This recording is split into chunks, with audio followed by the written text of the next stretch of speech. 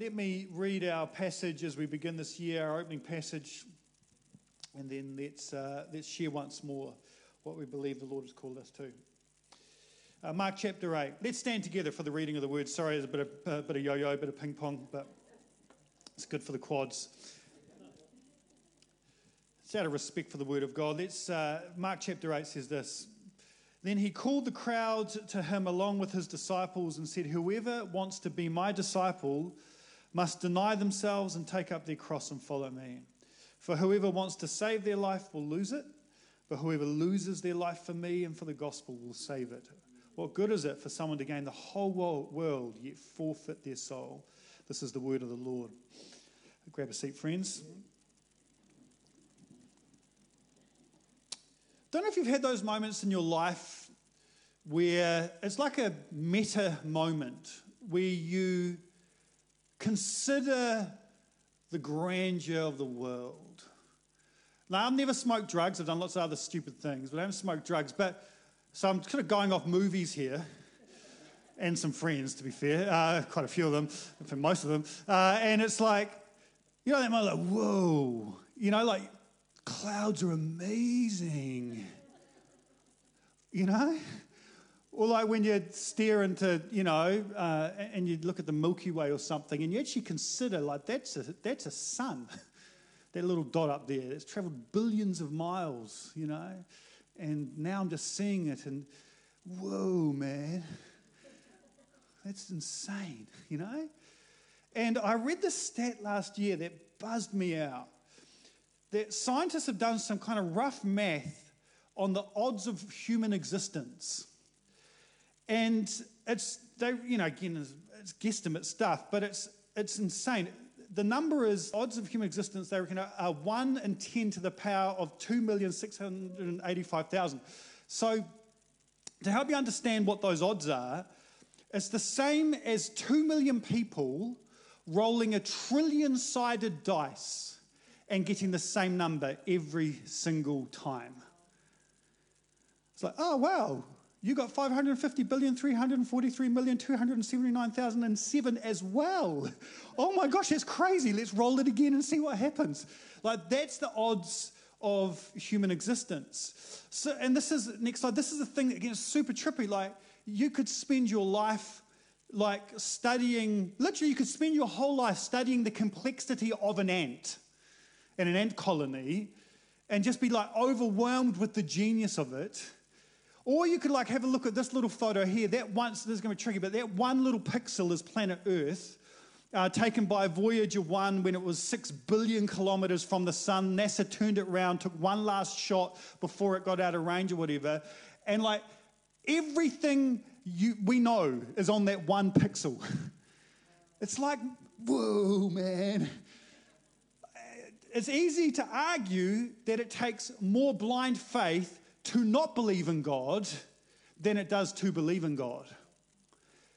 Psalm 14 verse 1, the fool says in their heart there's no God, which makes sense when you stop and really think about it. Ecclesiastes 3:11, he's put eternity into our hearts. So the question I think for most folks is not, is there a God? The question for most people is, does he care? What's he like? And the Bible tells the story of this creator God, a God who's hugely generous, whose overflowing love leads to our creation, the creation of the world. And supremely, the gospel story is that God has come into our midst to show us what God is actually like. Colossians chapter 2 verse 9 says, "For in Christ all the fullness of the deity lives in bodily form."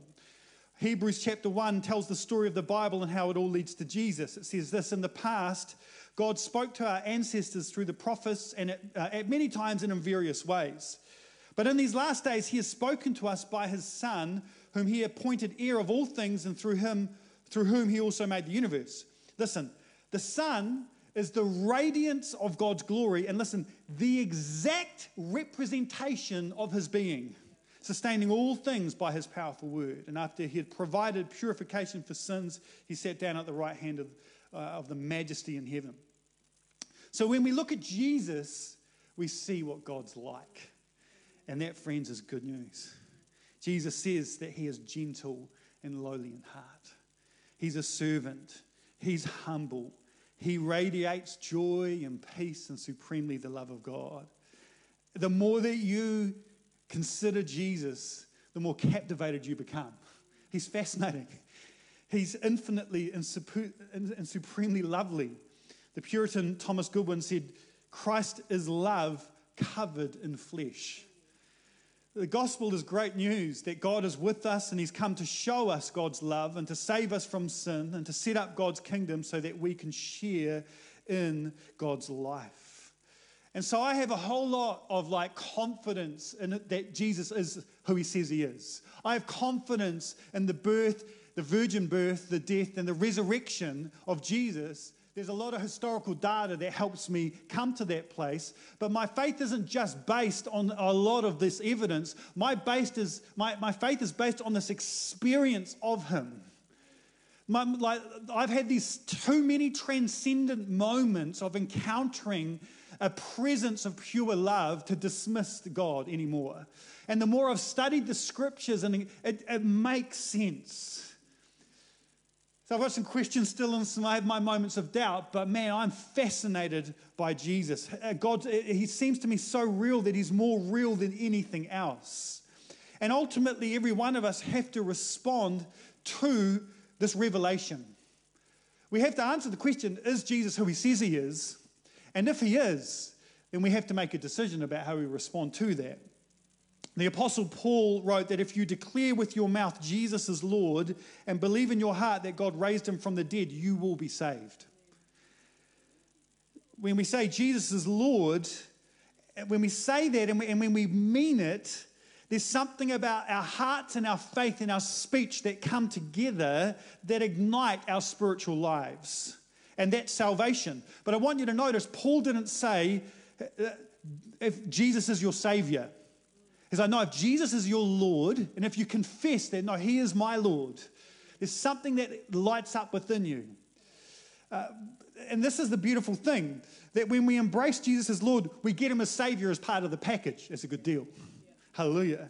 But Jesus is not a means to an end, a ticket to get to heaven or a way to get saved. Rather, Jesus is our leader, our lover, and our Lord here and now.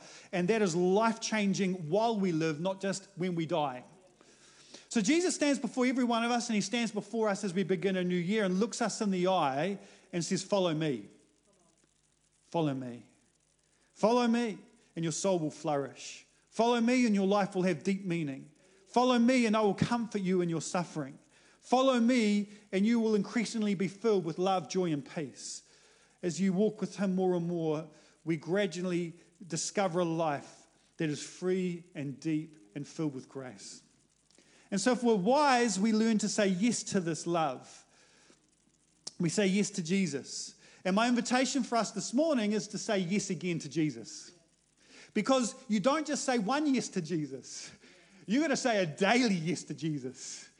And there are actually moments in your life, big intersections, where you've got to choose whether you say yes to Jesus or not again. Ronald Rolheiser, in his outstanding book, Sacred Fire, says this: the invitations that come to us from Scripture, particularly from Jesus, meet us in very different ways at different times in our lives. We hear them in one way when we are young, another in midlife, and still quite a different way when we are old and facing death. Moreover, not all of Jesus' invitations ask for the same level of response at a given time in our lives. Some of his challenges are meant to bring us to a basic conversion. Some are meant to deepen that conversion, and still others are meant to take that conversion to its full term and make us full saints. At one stage of our lives, Jesus calls us to give up something for God. At another stage, he calls us to give up everything. And sometimes Jesus invites us to small conversions. Other times he invites us to martyrdom. That resonates in terms of my experience of God. It's felt like that in my life. It's felt like I've said a big yes to God. And I was like, oh, that was tricky. But yes, God, I'm in. And then 5 years later, oh no, massive intersection. Oh no, do I trust him? Will I be obedient to move to the Bay and plant the church? Oh no, yes, Lord. Deeper conversion. Through all the challenges over the last couple of years pastoring, yes, Lord.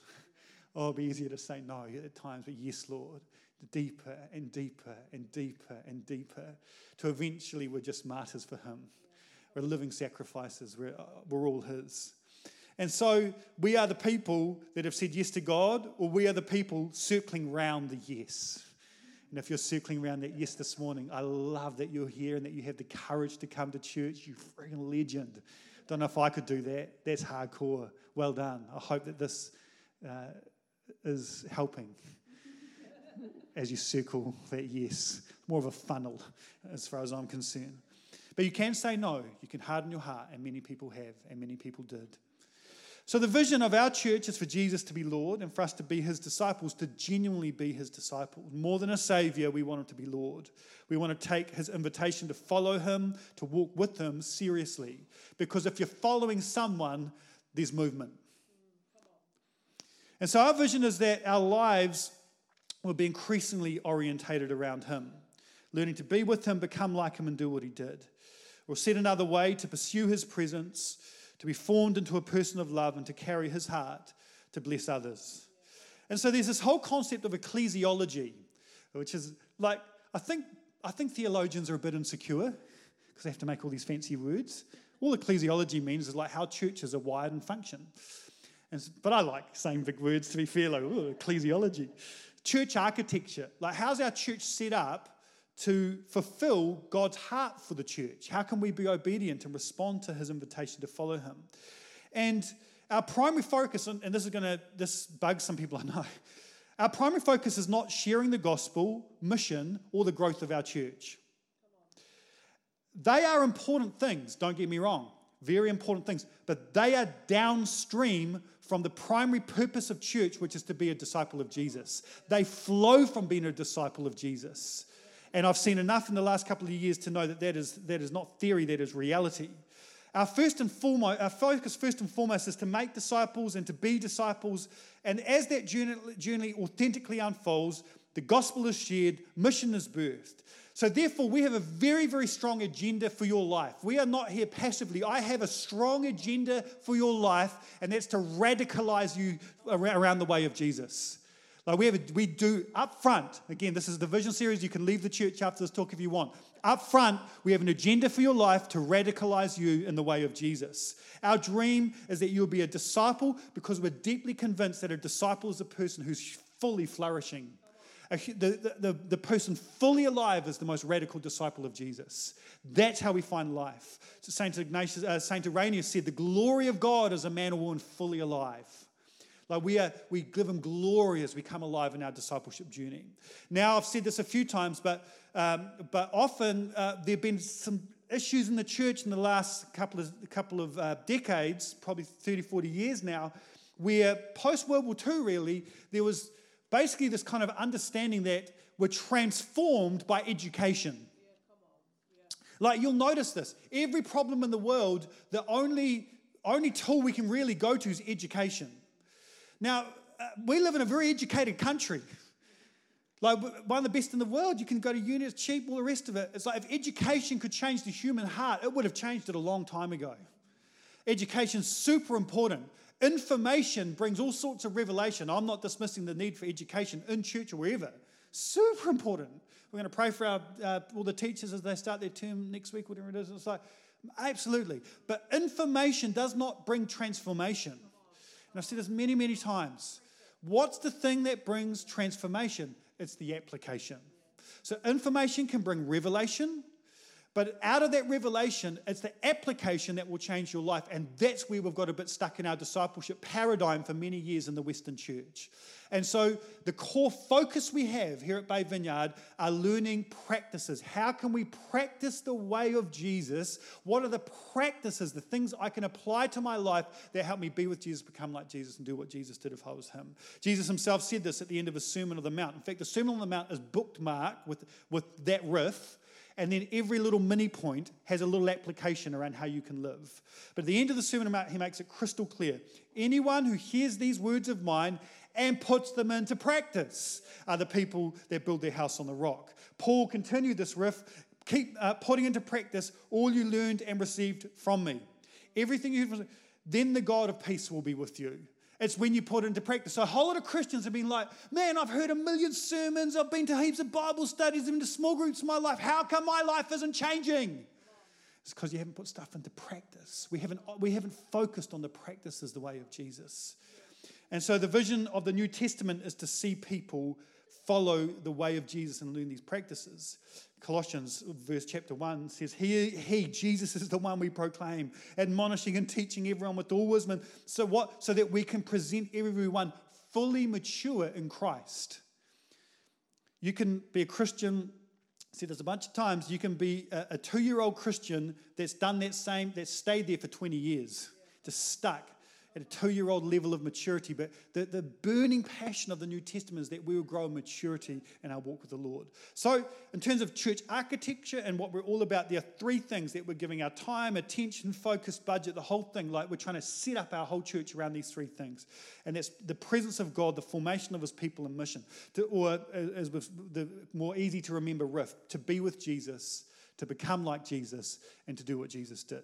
So let's unpack those 3 things. The first thing, and everything flows from this first part, is to be with Jesus, to receive God's love, to commune with him, that we love him because we first loved us. We've got lots of photos now of this being outworked over the last couple of years in our church. I'm just like, like when I was preparing my PowerPoint, I took extra long going through photos, going, that's where we're doing it there. And I love, every one of those photos I adore because this is our vision outworked over the last number of years.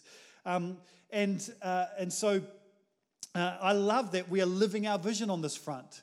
And we swim in a culture where billions of dollars are spent to distract you. Billions of dollars are spent to keep you entertained, to hold your attention. Billions of dollars. We're talking about a principality and power here in terms of biblical language that cannot be overstated.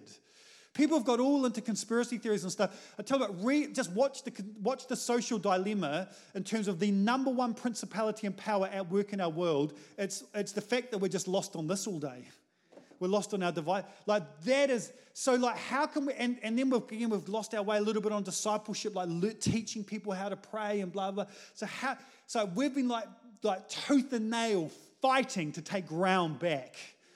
It's default 101 Christianity that you spend time with Jesus in the Word and in prayer every day. That's just base level discipleship. That's entry level, low, but when the early church had their catechisms and their requirements to be a member, the bar was high. Now it's let's just try and get people in the Bible at least once a day, even for 2 minutes. Oh, that'll be a miracle. And we have been. And we're winning that war, hallelujah. We're winning that war, hallelujah. We're taking ground back. And again, the train stops at every station. So, I know that this is an ongoing battle, but guess what? You're human, and there's $1 billion being spent to try and keep you distracted. To have no interior depth, to not be able to be still and sit with the Lord like we just did and receive his love. It's okay. Of course you struggle. Of course you struggle. But I tell you what, failure is not that you struggle. Failure is that you don't even get back on the wagon and try again. You know what success is? Success is I'm just stuffing, I'm going to try again. That's a winner. Not that you're smashing it, that you're not giving up. The dream of being a deep person who's just filled with his presence, who sits with Jesus every day. And some days it's lovely and you sense him cuddling you. And some days he's gone on holiday somewhere, but you still do it. Because some days you have to walk by faith, not by sight. It's a walk, left foot, right foot, left foot, right foot. But you keep, and we talk about stacking, Luke had this great metaphor of stacking firewood. Some days it feels like stacking firewood. I'm just doing it. But I tell you what, when the fire falls and you got some wood there, ooh, game on, baby. So this is our vision there. We want to be people. And so it has outworked corporately. We have prayer meetings. We worship together. This gathering is super important. We have seasons like we did last year of prayer and fasting. The reality, and this is throughout all of Scripture, is that God comes where he's wanted.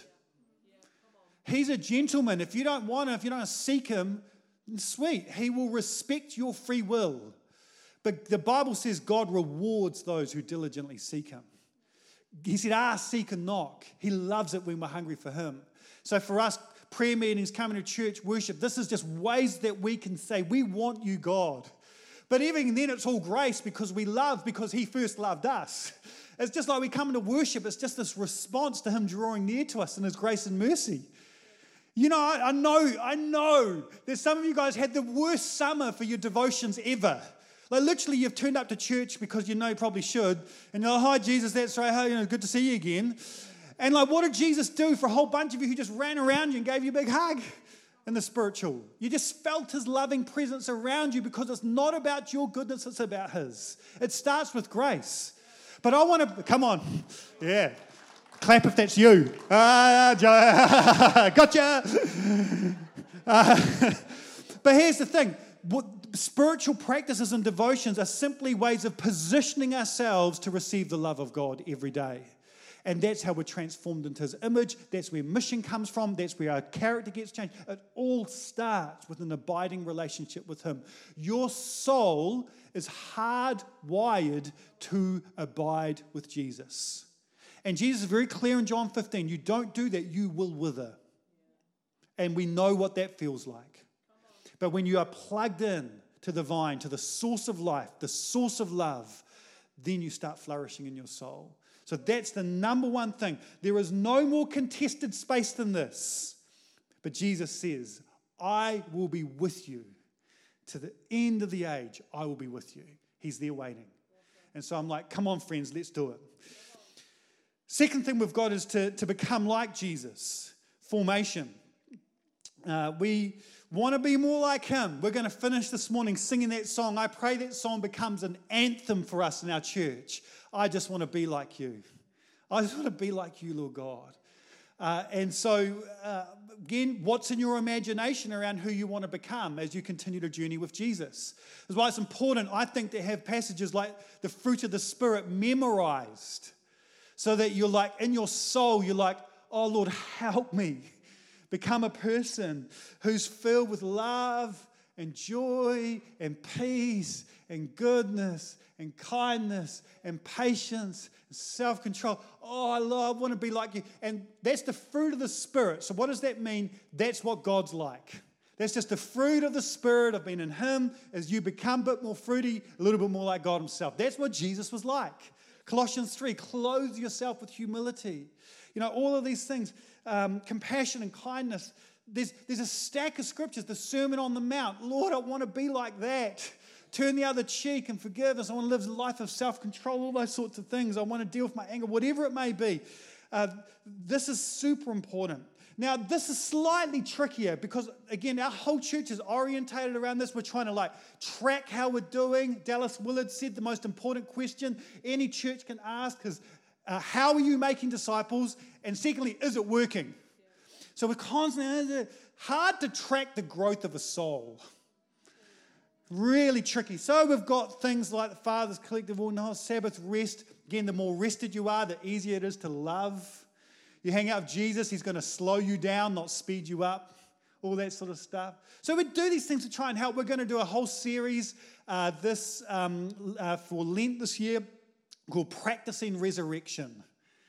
Looking again at formation. How can we see that new life burst into the world now? Bad news is you've got to die to yourself, pick up your cross. The story begins on Friday, ends on Sunday. New life burst into the world. You've got to hug the cactus. You've got to embrace your grief. You've got to work through all that stuff to see yourself flourish. But I want to become like Jesus. We've talked in the past about things like passive spirituality. Like there's things you are not in control of in your life. The season of life that you're in, you're not in control of for the most part. So the question is where is God trying to get your attention? What's he trying to form in you in the season of life that you're in? What are the things that are outside of your control, but actually are a portal for you to grow a little bit more like Jesus? What do you need to stop fighting and accept? That's passive spirituality. Active spirituality is what specific sins or wounds do I need to address this year? What habits do I need to form? What habits do I need to break? That's more active stuff, which is where we can put some gas on the fire and all the rest of it, encourage you on that. So the passive thing is like you've got to sit with the Lord in prayer and to say, Lord, again, I would love us to see everything through the lens of formation. Everything is an invitation to be formed. Church is tricky, but it forms us. Because it's real community, it's a diverse community that gets together. And once you get past the honeymoon and the disillusionment of year 1 or 2 in a community and hit reality, it begins to form you, if you let it. In terms of teaching you to love others that are different from you, that see the world differently and all the rest of it. Everything's a portal to formation. Summer holidays are a portal to formation. Sabbath is a portal to formation. A great dinner can be a portal to formation where you consider the beauty of God revealed in the grace all around you as you have a great feed or whatever it may be. That single malt wine or whatever, isn't it amazing? All of it's there's an invitation for us to see life as a forming work of God to transform us from glory to glory. But the problem is, and the annoying thing is, it's a slow work. This sanctifying business is slow. Let's just be upfront about that. Like, transform from glory to glory. I can say that in like 2 seconds. It's a lifetime of yes to Jesus. And it's slow. It's very, very slow. But I think what helps is to have a real person in your imagination that shapes who you'd like to be like. Someone with skin on. Because it can be a bit nebulous. I want to be like Jesus. But when I think about Eugene Peterson, that I want to be like that. Like, there are holy men and women that have been in your life. Like, that doesn't just happen. What he has done is said yes to Jesus over and let God do the deep, deep work in his soul. That's how you become a saint. My grandfather is another man who's in my imagination. I want to be like that when I grow up. And you know the best time to start practicing to be this guy is now. I want to practice being kind, practice being patient, practice being a good listener, practice. I want people at a certain point in my life to go, and this is what it was like with my grandfather. You hung out with a holy man in the last 10 years of his life. Holy man. Left just shaken sometimes. Ooh. And this is what the Lord wants to do, and we're all about this. So let's walk with intention this year to allow God to do his forming work in us. And can we go back actually, one slide, Ramon? You know, the key, I think, is revealed in this picture here of everyone kneeling up the front at the end of last year while the kids prayed for us. The key is humility. That's the doorway to formation. Yes. Humbly, we say yes to his invitation. You got to humble yourself before the Almighty God to let him shape and form you. He's drawn to the humble. He rejects the proud. He's drawn to that. He sees it over and over again in the scriptures. And so this morning, I'm going to invite us to say yes to Jesus as the altar call. And the reason I love altar calls, even though they scare me, because I feel vulnerable, because a little part of my self-esteem is tied up about how many people respond, and I'm trying to work through that. God keeps reminding me it's his church, not mine, and it's his work, not mine. And he's the only one that can change the heart. But I want to set this place up. I want to set up these moments. And the reason I actually really love altar calls is because they require some movement, so some practice, something in the physical, but they also require our humility. And we are the Western culture is a proud culture. And so I think it's a helpful thing to be like, no, I want to consistently humble myself because that helps form me to the one who's the humble servant. And lastly, to do what he did. It's from the overflow of being with him, and it's from the overflow of his beautiful, sanctifying, life-giving work that you then get frothed on mission. Mission isn't some little riff that we share. Mission is a life that we live. Mission is like when you get so frothed on Jesus, you can't help but share what he has done for you. You know, I was so moved at Josh's dad's funeral over summer, man. Like, that was just a privilege. And, I'm still processing that. And there are many moments, but one of the moments was when Stuart's colleague, who was not a Christian, said this line. Stuart didn't really share his faith, but he lived it. And I was like, man, that's a compliment. Like, you're all going to die one day. And like, I want a funeral like Stuart's so badly. So badly. I want that to be my, like, man, and you know, again, one of the things that's tragic is that we've made the platform a big deal in church. And because we've all got to be like prominent to be special in God's eyes, but we've kind of got confused with significance and prominence. A few people are called to be prominent in the country or the world. Everyone's significant. And the most of us will live a life that isn't a big deal to the world, but it's a big deal to heaven. And like, I just want to live that life where it's like you have someone standing up at your funeral saying like, man, that guy lived his faith. Like, that was the best evangelist. Like, Stuart clearly wasn't an evangelist, and I'm not either, right? Like, I wasn't out there being on it. But that funeral was the best evangelistic thing I've ever been to without, you know, some little cross and a little bridge and all the rest of it thrown in it. Didn't need it. Like, it was just unreal. That's mission. That's like when it just starts. So if you're like, if you're like, oh, no, what to do for mission? So don't worry about mission. Start with being with Jesus. Just get your devos sorted, and then out of that, you'll start getting changed, and out of that, you'll start doing some stuff. But again, over the last couple of years, I love going to our upper click accountability thing, because most weeks or every other week, there'll be some little story that's like mental when it comes to people being missional. I'll never forget, like, Andy Wordsworth turning up, and it's like, oh, you prayed for one of the guys at his work. I'm like, what the heck, you know? But out of that, you know, Josiah out there looking after his baby, and it's like, you know, out of that, you know, praying for dudes, like, where does that come from? That's not because I've been preaching on mission. That's because the God who loves people is residing in our hearts, and we're more attentive and attuned to his heart and his ways, that it just starts spilling over. That's always the way mission is meant to be. Now, there's got to be some corporate expressions of that. You can see some of the things that we've got going on. But the thing is, sink deeper into Jesus and he'll wreck your life in the best possible way. In the best possible way. Don't waste your life on things that don't matter. Give it to the kingdom of God. And so the ongoing journey, the long obedience in the same direction that we're going to have in this church is we're going to keep saying, what's the kingdom dream that's in your heart? And how can you say yes to that in Jesus? That may mean doing radical things, tweaking your jobs, and giving money away. It's always like sacrifice is the currency of the kingdom, but it's always worth it. So I'm like, I love that we've got some stuff going on, but I just got to tell you, there's a whole lot more kingdom activity that the Lord wants to do through us as we continue to say yes to him. So I just don't know what it is yet, because it's not my job to come up with all the vision for the kingdom. He's placed the kingdom in your heart. We're called to pray, your kingdom come, your will be done on earth as it is in heaven, ideally daily.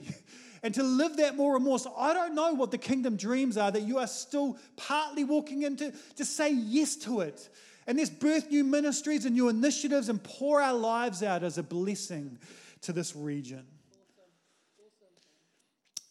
I come into land in a second with a couple of practical things I'd like you to say yes to if you're like, this is my church, I'm in. But I want to just, before we go there, just remind you that it's super easy to preach it, it's super hard to live it. I love this from Dallas Willard. Anyone who says that it is easy to follow Jesus is a liar. Brilliant.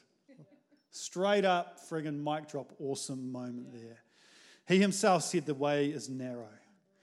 I love this. But nothing we forego in the cause of Christ, wealth, popularity, kudos, not even our very lives, can come anywhere close to the return. The price we pay to follow Jesus, whatever it might be, will acquire for us the most astounding bargain of our lives. That is brilliant and so true. That has been my story. and so there isn't, as we start the year, it's not easy to follow Jesus. But here's the reality, there is no neutral space. There's always movement one way or another. There's always movement. So Jesus is constantly calling us to follow him. And to walk with Jesus requires an ongoing yes to him. Because I've seen this way too many times, you are either going to go deeper with Jesus or you're going to get distant from him. That is it. You're either tracking slightly deeper or you're growing slightly distant. There's always movement one of those two ways. Always movement one of those two ways. And so it's not easy following Jesus, and his work is slow and it can be confusing, but let's keep saying yes to him. Let's keep this going. I want to spend a life that keeps going deeper with you.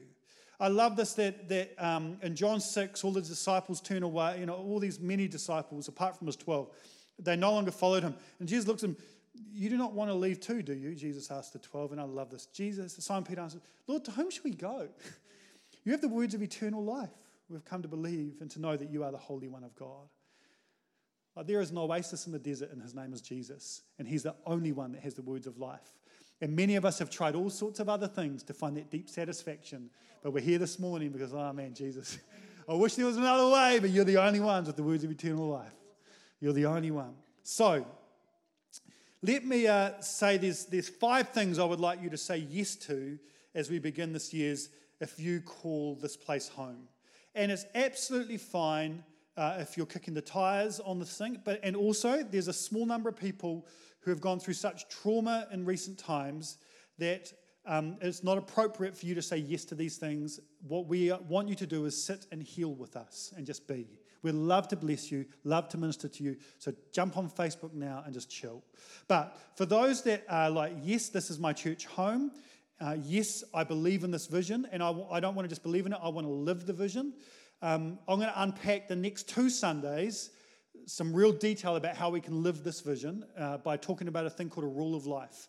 And so I know pastors say this, and I don't say it that often, I don't really say it much. Please come next Sunday. And to be really honest, I'm super gutted at every person that's not here today because it just flows on from what I'm saying today. And I'm going to do a little email and stick a note. Can you just encourage all your mates that aren't here this morning to listen to the talk? Because we are a family on a mission. And it only moves forward because people are committed to this vision together. We are on the walker together, and we're rowing in the same direction because we have clarity about everything I've just talked about today, okay? So here's the 5 things I would love you to say yes to if this is your home. The first thing is to practice the way of Jesus. To practice the way of Jesus. This is before I ask you to do anything else. To like, yes, I want to be with Jesus, become like Jesus, do what Jesus did. I want to, some way, shape, or form, I want to live that out a little more intentionally this year. And so, as I said, next week I'm going to talk about the rule of life. That's why there's a trellis there on the screen. What's that got to do with anything? A rule of life or a trellis? We're going to talk about that next. What's the structures, the container, the things you can put in place in your life that will see you bear much fruit in Jesus?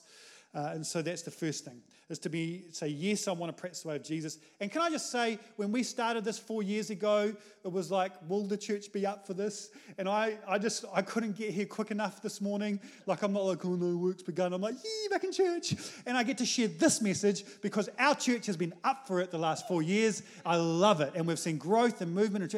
And the best is yet to come. Yeah, that's triggering. All right. Number 2. Don't do it. Don't practice the way of Jesus in isolation. If you call this place home, have a community around you.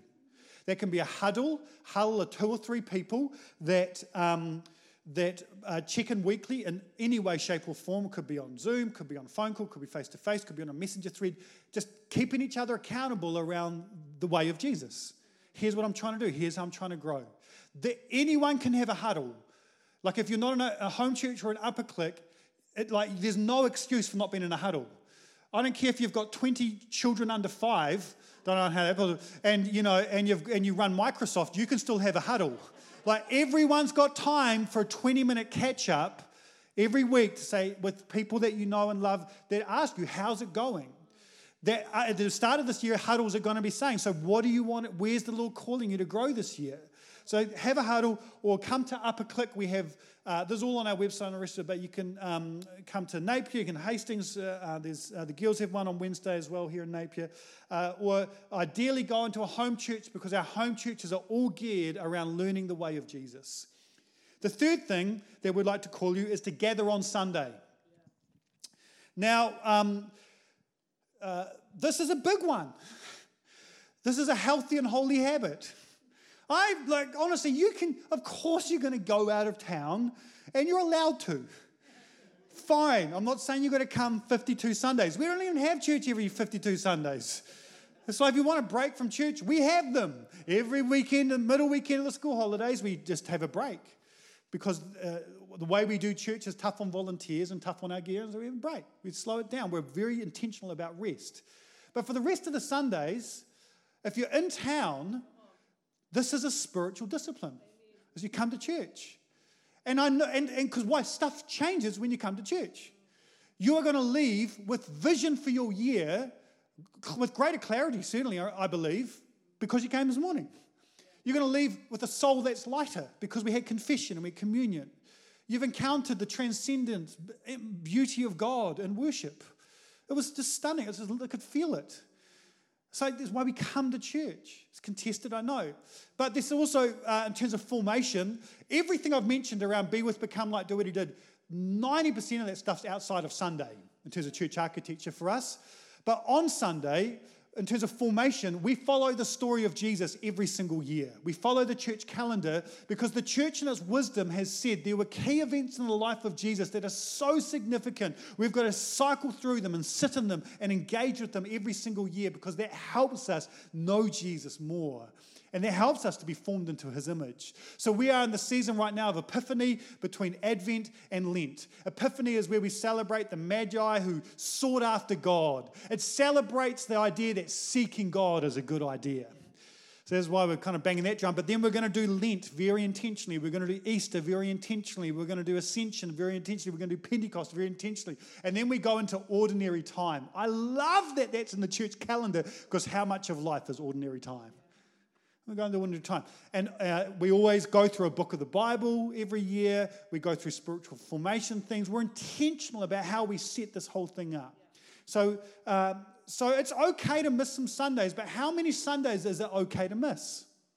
Like, people don't think intentionally about this. I don't think enough. So I am unashamedly calling you to make this gathering a priority as a healthy and holy habit for your soul.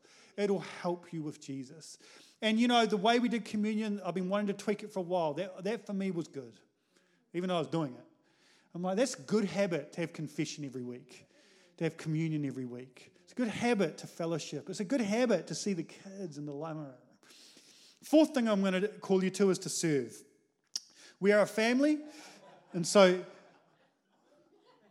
we're laughing at... no, of course we're laughing at Luke. But that is the gun show, man. I mean... Again, if you want to be formed physically, you know which team to go to, friends. Come on. So we're a family. We are trying, again, I'm calling it to serve, not because life is a lot easier with our teams full. It is. But I'm primarily calling you to serve because we follow the servant. And it's like, how do you become like Jesus, according to Philippians 2, the greatest servant of all? No shortcuts to learning how to serve. You just start doing it and you don't like it, but then you keep choosing to do it. And after a while, there's something that begins to change in you because you've chosen to be a servant year in, year out for something that you become. Just one of those great saints who's just got serving in their bones. And that's what Jesus is like. So it's a formation thing. It's not just a pragmatic thing. We're a family. And lastly, if this place is home, I want to call you to give to it. Now, always going to be awkward when a pastor says you should give to church, right? Straight up. Now, a couple things. We obviously do want to build the cathedral. That we've been doing some work over summer. The architects come back with a couple of ideas, and so we like that one. So that's going to start. So no. Part of the reality is that for us to lease a building, which we're planning on doing this year, to do all of our this thing I'm excited about, and it makes it kind of credible as well, which is annoyingly helpful because I wish I didn't have to kind of PR it like this. But people like giving to mission, they're not too sure about Sunday morning, if you're really honest, right?